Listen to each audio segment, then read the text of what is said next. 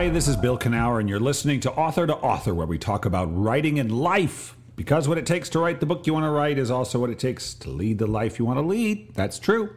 Author to Author is brought to you by Author Magazine, the premier free writing magazine on the internet, featuring articles on writing and the writing life, as well as video interviews with best-selling and award-winning authors across the genres. You can check out my interview with Caitlin Barish, debut novelist. Great conversation. That's up there now at authormagazine.org. And we're funded by the good people at the Pacific Northwest Writers Association. They've been supporting writers from pen to publication since 1955. And if you want to learn more about them, their conference, their contests, their classes, you can go to pnwa.org. Speaking of classes, I will be teaching live and in person. It's been a while, but I'm going to do it. The May 21st on Bainbridge Island in Washington at BARN, the Bainbridge Arts Resource Network. I think that's what it is.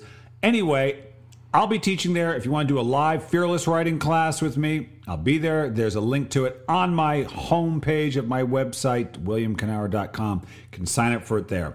So, wonderful conversation today with Connie Hertzberg Mayo. Got her second novel out.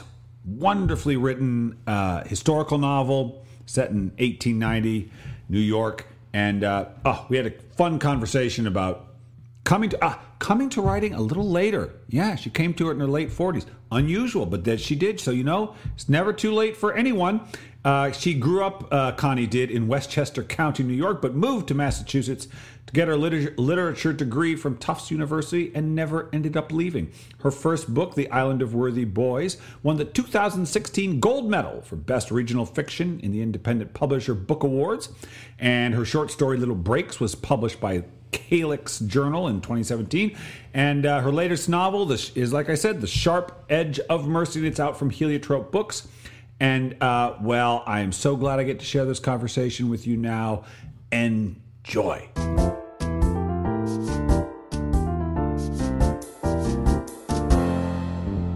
Oh, Connie. Connie, how are you doing? I'm great. Yeah. Great to be here. Book number 2, novel number 2, The Sharp Edge of Mercy. When this podcast drops, it'll have just been out for a few days. How do you feel right now? We're talking the day before the launch. So how are you feeling right now?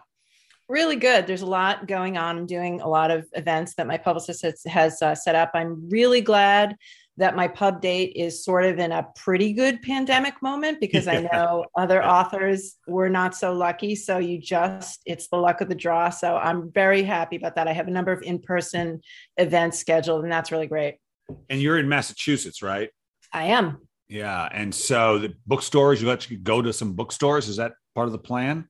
Yeah. I have my one bookstore event that I have scheduled is actually a Zoom, but I have other in-person events scheduled, including one in Las Vegas that I'm really excited about. So, really? You're going to Vegas? Yeah. This is a historical novel set in New York dealing with a nurse. I just don't think there's a natural tie into Vegas, or is that just... So I'm teaming up with another author who wrote a similar book, and she lives in Vegas. So, okay. Very good. Oh, smart. All right. So this is book number 2. Like I said, the first one it won the golden, what was it? The gold for IPPY, which was the Independent Publishers Award. Congratulations. Great start. As you published a few short stories, but usually writing, it's a long journey. Not always. How did this start for you? Was writing always sort of a dream, or is it something you stumbled on later in life? Well, being an author was not a bucket list item, but I was a literature major undergraduate, and I sort of had this idea for my first book for a very long time, and I thought I had actually forgotten about it. And then I was sort of reminded of it at the right moment when the internet was a thing, because I'm old enough that my idea for my first book was pre-internet. So the idea of writing I don't know how anybody ever wrote anything without the internet. It would what a time sink. There's no way I would have done it. So, meaning you needed the resource of it. Why was the internet helpful? Because I know many writers say you got to turn it off. Turn off your connection to the internet if you want to write anything. right. Well, when you're writing historical fiction, man, you need to do a lot of research. And so I have kids, and I wrote my first book when my kids were sort of in the elementary, middle school age, where you got to be around a lot. You know, you're doing a lot of stuff. And so I would research and write at off hours, you know, sort of when they were in school, you know, although I was working, so I was balancing working and kids and writing. And so I needed to take the time when I could get it. And the internet really enabled that. Right. Okay. So historical fiction. And so you were in college, you're studying literature, but you weren't like writing short stories and poems and little screenplays. No, you were just a student who liked to read, probably always liked to read. Yeah, always loved to read, really liked to write, but never sort of saw myself doing this. I'm not sure I really felt like I had the confidence to say that I could do it. So maybe I needed to be a little bit older and a little bit more sure of myself to even attempt it. So I started writing when I guess I was in my late 40s. So wow. Ooh, that's pretty late for writers. They usually, it's not like violinists where you got to be 7, but usually it's like a little earlier than that. And so when you were a young person, did you see writers as like special people? That sometimes did you see them? Yeah. I mean, you know, I just looked up to so many writers because I was such a reader, but I'm here to tell anybody who's listening that, you know, middle age is a perfectly fine time to decide that you want to be a writer. I'm telling you, I'm living proof. Oh, this is so good, because I know a lot of our listeners probably fall into that category. And so you start in, and so when you started, why historical? What drew you there? I'm a big historical fiction reader, and I feel like, you know, one of the things that you hear about when people are asking about, you know, becoming an author is sort of, you know, write what you read, right? Because you know what works for you as a reader. You know what was boring. You know what was interesting in the genre that you read. I mean, if you read all genres, that's one thing, but I'm very specialized in my reading, and so I felt like this is what I love.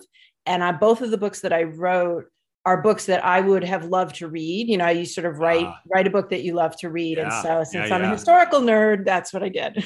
Wow. And so did you love the research? Was that fun for you also?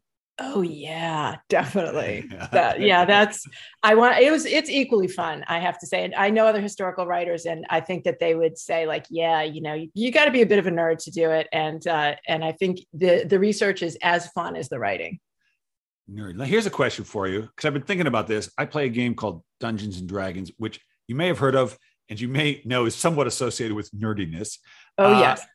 Somewhat, I think somewhat unfairly, but no, not really. Absolutely deserve it. But how would you define that word? You're a writer. You're a smart person. What does that word mean to you, nerdy? Like, can you define it for me, if you would?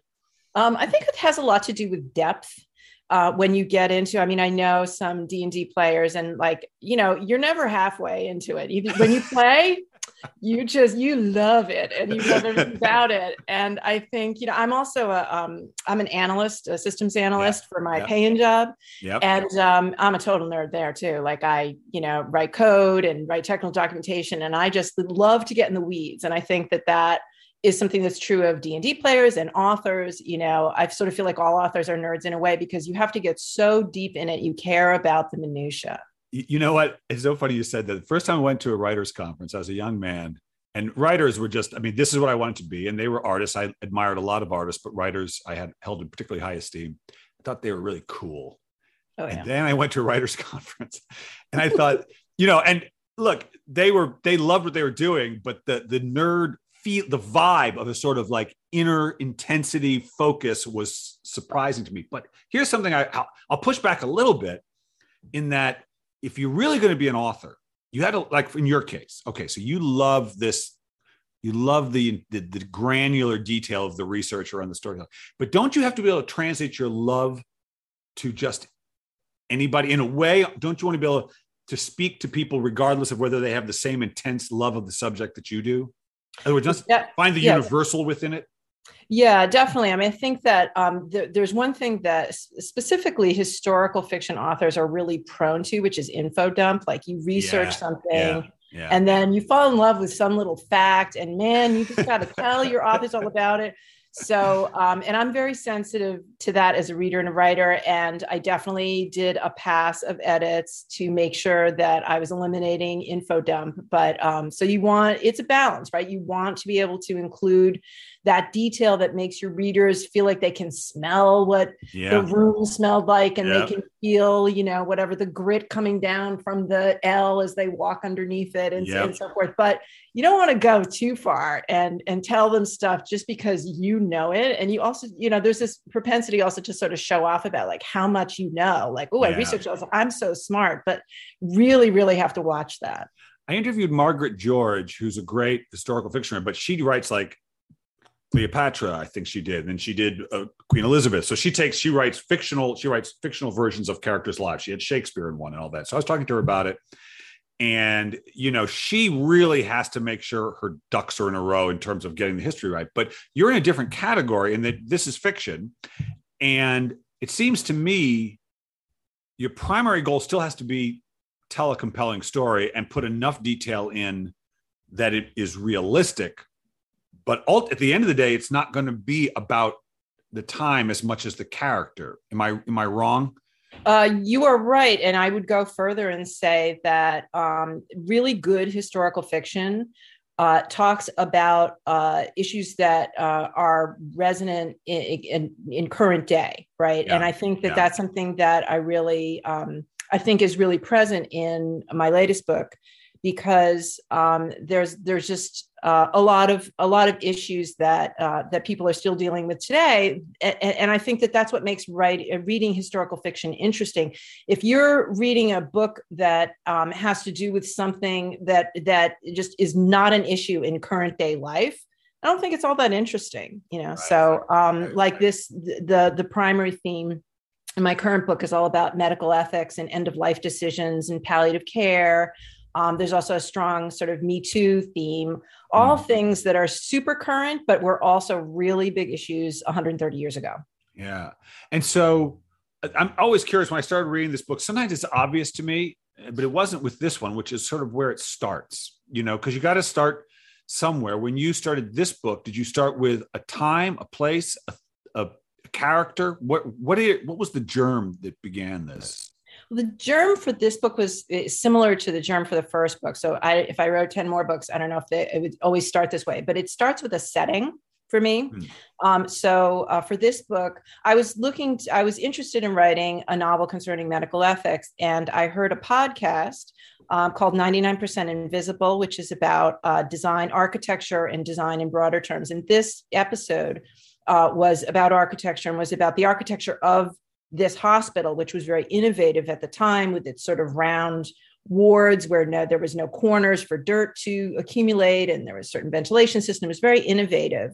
And so I just happened to hear this at the time that I was looking for a good, juicy setting for medical ethics. And I thought, a cancer-only hospital at the turn of the century, when there was no radiation and no chemo and poor diagnostics, and people were afraid of hospitals, so they didn't come until it was like way too late and so forth. And I thought, this is going to be just fertile ground for exploring this. And it really paid off. So you knew medical ethics. You knew that you want. And why is that?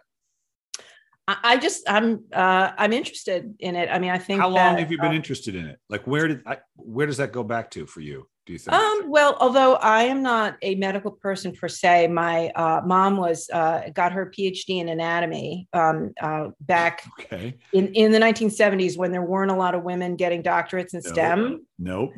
So that was definitely something I was interested in. And at the risk of getting too personal, during the 3 years that I was writing this book, both of my parents passed away, and my father from cancer, and my mother from Parkinson's. So issues. I started writing the book before all this bad stuff went down. Yeah. But I definitely, I'd be lying if I said that wasn't influential in the strength of my feeling about how difficult some medical situations are.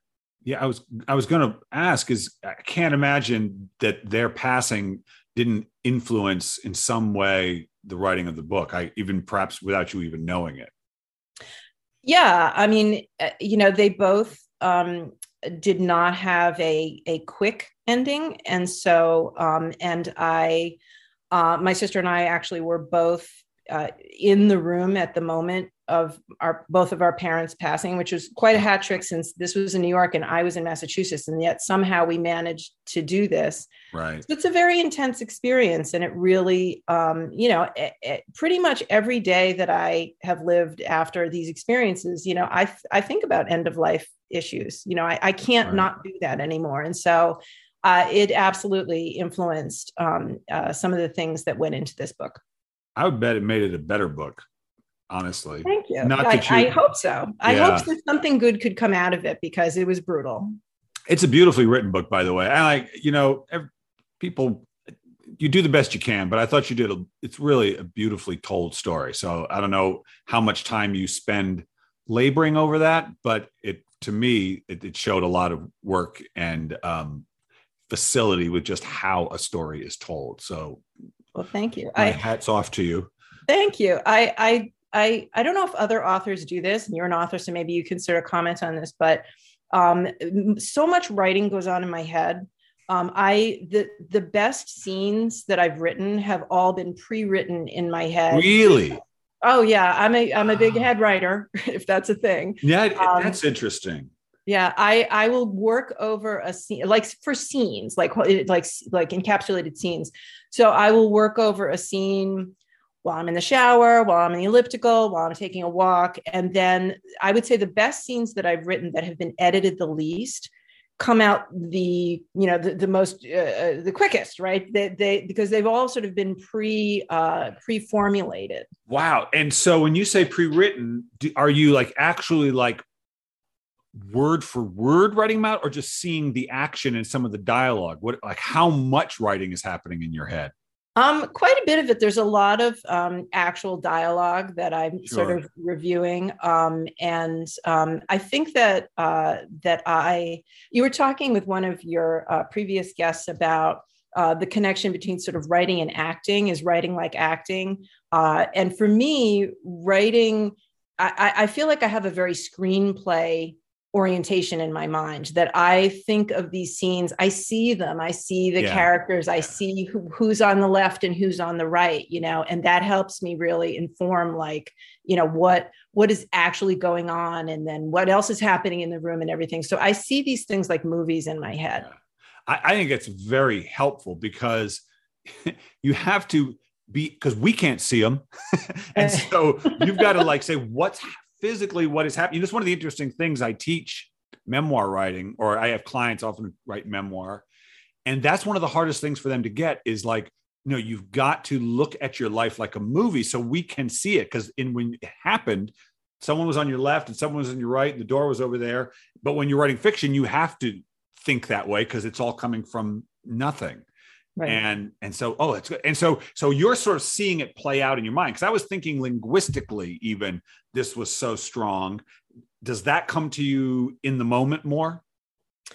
It does a lot of, when you're writing dialogue that's supposed to be happening 130 years ago, you really want to make sure it doesn't sound like it's happening today. Certain slang. And then I like to really play with my characters' voices, that like somebody who, like in the book, there's a sort of a supervisor of the main character, and she has this sort of like sharp Irish wit. And then there's the caretaker for the main character's sister, and she also has sort of a different kind of wit, like a dry humor. So I always try to, when I will write a sentence, I usually edit on the fly. I don't sort of write a chapter and then go review it. Right. I'm reviewing like every sentence, and I try to be very sensitive to who is this character? Does this sound like this character? Is the reader going to know it's this character because of the slang that's being used or whatever? Even if I didn't identify who it was, hopefully the voice of different characters is strong enough that you'll be like, oh, of course that person would say that. Of course they would use that slang. Ideally, I was telling, I think it was my daughter about this because she was writing. I was like, ideally, we know who's talking before you even signal he said, she said, so and so said. It's Yep. so clear in their language. It's not always easy to do because people sound alike. Right. So you're a systems analyst, which Okay. I know the term. I have no idea what that is. Don't try to explain it to me. It's Oh, I okay. won't. But I'm curious about this. What do your coworkers think about this side hustle you've got going of historical novelist? I think a lot of them sort of can't believe it because it's so it's such a departure. It's so different from what I do. Although I would sort of argue that, it's both my paying job and my author job are about like good written communication, right? Like writing a really a good novel that people like is not, there's some relationship to being able to write an email that everybody understands about something that's super complicated and technical. Right, it's about like communication clarity in a certain sense. So I guess I would make that connection, but really one is much more art and one's much more science. Well, I would think that the systems analyst, having already admitted, I don't really know exactly what you're doing, but it's somewhat contained in the title that it more of a left. I want to make sure I was getting confused. It's more the left brain, I believe. Yes, left logical is how I. Yes, that's what. Right. I would think that would be very much the case. That's what you're relying on. Yes, and I think that I need both of those pieces in my life because I can't be totally left brain and I can't be totally right brain. So to me, it makes perfect sense that I spend some of my waking hours doing really left brain stuff and some doing sort of right brain artistic stuff because I feel like, that makes balance. And a lot of people are like, well, which one are you? I'm like, well, I'm both. Oh, that's impressive. But do you feel that there is some left brainy stuff in the writing? Or is it, in your mind, is it kind of all just the intuitive, receptive part of you? I think like the research there is a sort of a left brain piece of it. The organization, I mean, as you know, as an author, there's a lot to organize. You gotta stay organized, or else you sort of end up with a hot mess, right? And so that piece, I think, is a bit left brain. The keeping your research and keeping your writing organized. Now you refer to your day job as the paying job. You do get paid something for your books. I do get royalty checks. You do get royalty checks. But they're small. I understand. This is how, and what's great. I actually think your approach is a very healthy one because you're not putting any pressure on yourself you're not trying to see, I live this, trying to escape a life through your hoping that the fiction will free you from a life that you are otherwise shackled to. Yeah. Yeah, I absolutely. I'm so glad you brought this up because that is absolutely true. I never had objectives of quitting my day job. I really like my day job. And this was, and it does totally take the pressure off of it. I had goals. I have goals for writing. They're not financial goals. My goals are about having, as many people read my books as possible. But so that makes, if somebody gets my book out of the library, I'm pretty much just as happy as if they bought it, because what I care about is that they read it. Right. Oh, that's such a healthy attitude. Such a healthy attitude. It's so healthy. It's probably going to lead to the kind of success that would allow you to quit if you wanted to. I guess that was one of my questions. And it's maybe a stupid question, but I'm going to ask it anyway. Like, if that were to happen, could you ever see yourself doing this full time? Or are you like, no, I got to have that other job too. I would miss it. I'm going to go definitely no. Definitely not interested in giving up my job no matter what happens with the book, because I know people who will sit down and be like, okay, 8 hours, I'm going to write, I'm going to, go to lunch and I'm going to walk and I'm going to write some more. Right. I actually don't want to write all day. Yeah. I understand. Because maybe it's because of the way that I write, because a lot of it is just mulling stuff over in my head. And then, I probably spend more time writing in my head than I do sitting at a desk and writing. So I don't know, it would just be so much pressure to just produce. Like, to me, there's long gaps of time where I'm not thinking about writing, and then I'm thinking about writing again. And this is why I'm a slow writer, of course. Right. But I really don't want to write 8 hours a day. It doesn't have to do with finance or anything. I actually don't know many writers who can write 8 hours a day. You know, if a full day for some people, for me, it's less, could be 4 hours. But think about work though. I don't know what your job's like, but I remember I didn't spend much time in an office. I was in restaurants for a while, but there wasn't a lot of working going on that I actual working at. Whereas when you're writing, even if you're doing nothing, you're doing, like, even if I'm just sitting here thinking about my scene, I still feel like this is work. This is me doing it. Does that make sense? Whereas in a job, there's a lot of coffee drinking and BSing, and which I think is just fine. But with writing, you're kind of doing it, right?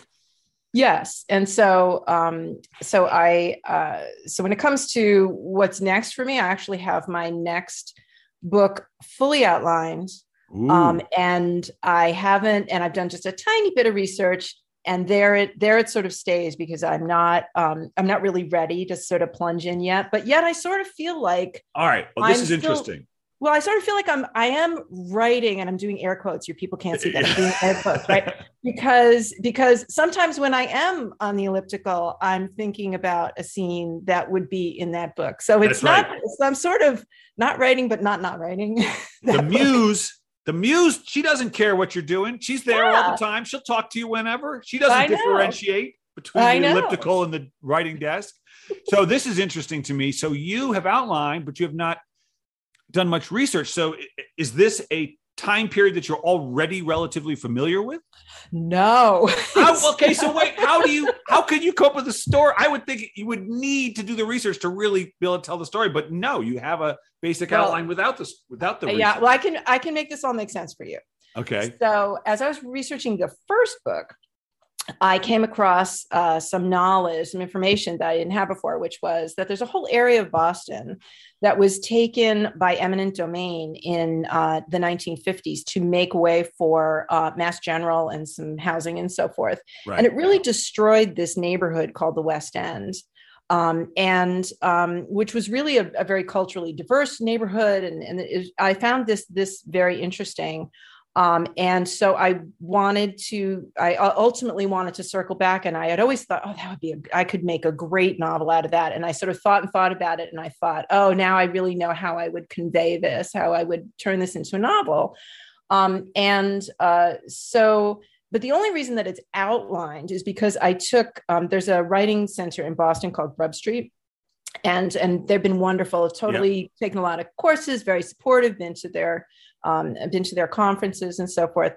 And I took, during the pandemic, when I felt like I was really stagnating, I took a course. It was sort of jumpstart your novel, and they sort of force you to outline your book down to the very chapter. So I can tell you this book has 41 chapters. I can tell you what happens in each one of them. I have a profile of each of the main characters, and there's like a whole bunch of them. And I was like, there's no way I can do this. And I did it because they sort of make you do this. So that's the only reason, just because I took this course, it's the only reason that I have this whole thing lined up, but I'm just not ready to plunge in yet. But do you accept that something might change in either the research, or just sometimes you write along and a character says something you didn't predict, and like, I see. Oh, definitely. He's a banker, not a baker. I mean, does that ever happen to you? Well, actually, in the writing, the most profound example of that is in the writing of my book that's coming out tomorrow. Because originally, as I said, it was really supposed to be about the medical stuff. And I always thought, okay, well, it's about nursing, and of course the doctors there are going to be jerks, but I didn't really have I didn't think that the doctor in the story was really going to be this main character. But so as I'm writing this, and started writing in 2017, and as I'm writing this, of course, like the Me Too movement is really picking up steam, and there's a hashtag, and there's, Harvey Weinstein and so forth. And so this piece of it starts growing, and I really didn't predict that, but it starts forcing its way into the story. And then sort of as I was writing, the peak of their relationship, so the main character and the surgeon, he sort of engages her in these Socratic debates, and he sort of draws her in. And as I'm writing this, the main part of this was during the Kavanaugh hearings. And then I was like, oh man, I'm just not even going to try to control this anymore. We're just going for this. So that's how that happened. Use it, baby. You got to use it. You got. I didn't even have a choice. I'm telling you, it wrote itself. It really did. Well, oh geez. Well, there's stuff in the news right now that might be informing your next book. Yeah. Oh my God. Yeah. Right? Absolutely. We won't get into it. It's not that kind of a show, but I'm sure many of the writers I know have been affected by this and are a little upset about it. All right. So you seem like a prime candidate for a book club meeting. Are you willing to, either through Zoom or maybe in person, talk to book groups about your book? So book groups, being a guest author at book groups is my favorite kind of event. And I always say, my fee's pretty simple. It's one glass of wine. And, so I did a large number of book groups for the first book. I hope to do, and that was pre-pandemic, so nobody really did Zoom. Right. But then, so I look forward to doing both in person and Zoom guest authoring for a book group. So if anybody listening wants to have their book group read the book, and I'm happy to Zoom in as the guest author. And is it Connie Mayo? Is it Connie? What's your website? That's what I was coming to next. It's ConnieMayo.com. ConnieMayo.com. Yes. So, but Zoom, you got to bring your own wine. Are you willing to do that? That's easy for me to do. There's always a bottle in the fridge. Okay, good. So. I was picturing white wine. Yeah, you're right. Just as I was thinking about it. All right. So, all right, people, it's going to be a good conversation. She's so interesting. She's got a life besides writing. So you could talk to her about systems analysts, or you raised kids. You're married, you got a full life. You got crazy cats. It's good. And so, but all right, I'm almost through with you, but not quite. So again, the book is The Sharp Edge of Mercy, beautifully written. If you like beautifully written historical fiction, buy it. You won't be disappointed. And it's on sale now, where all fine books are sold. But I got one more question for you, Connie Mayo.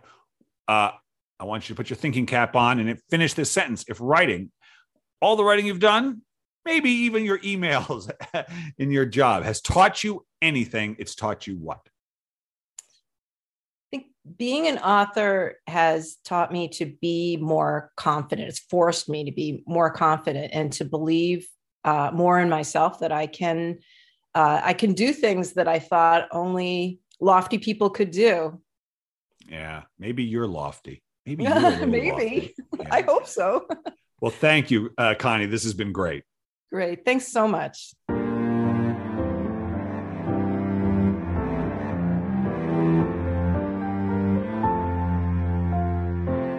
Yeah, it does. She's right.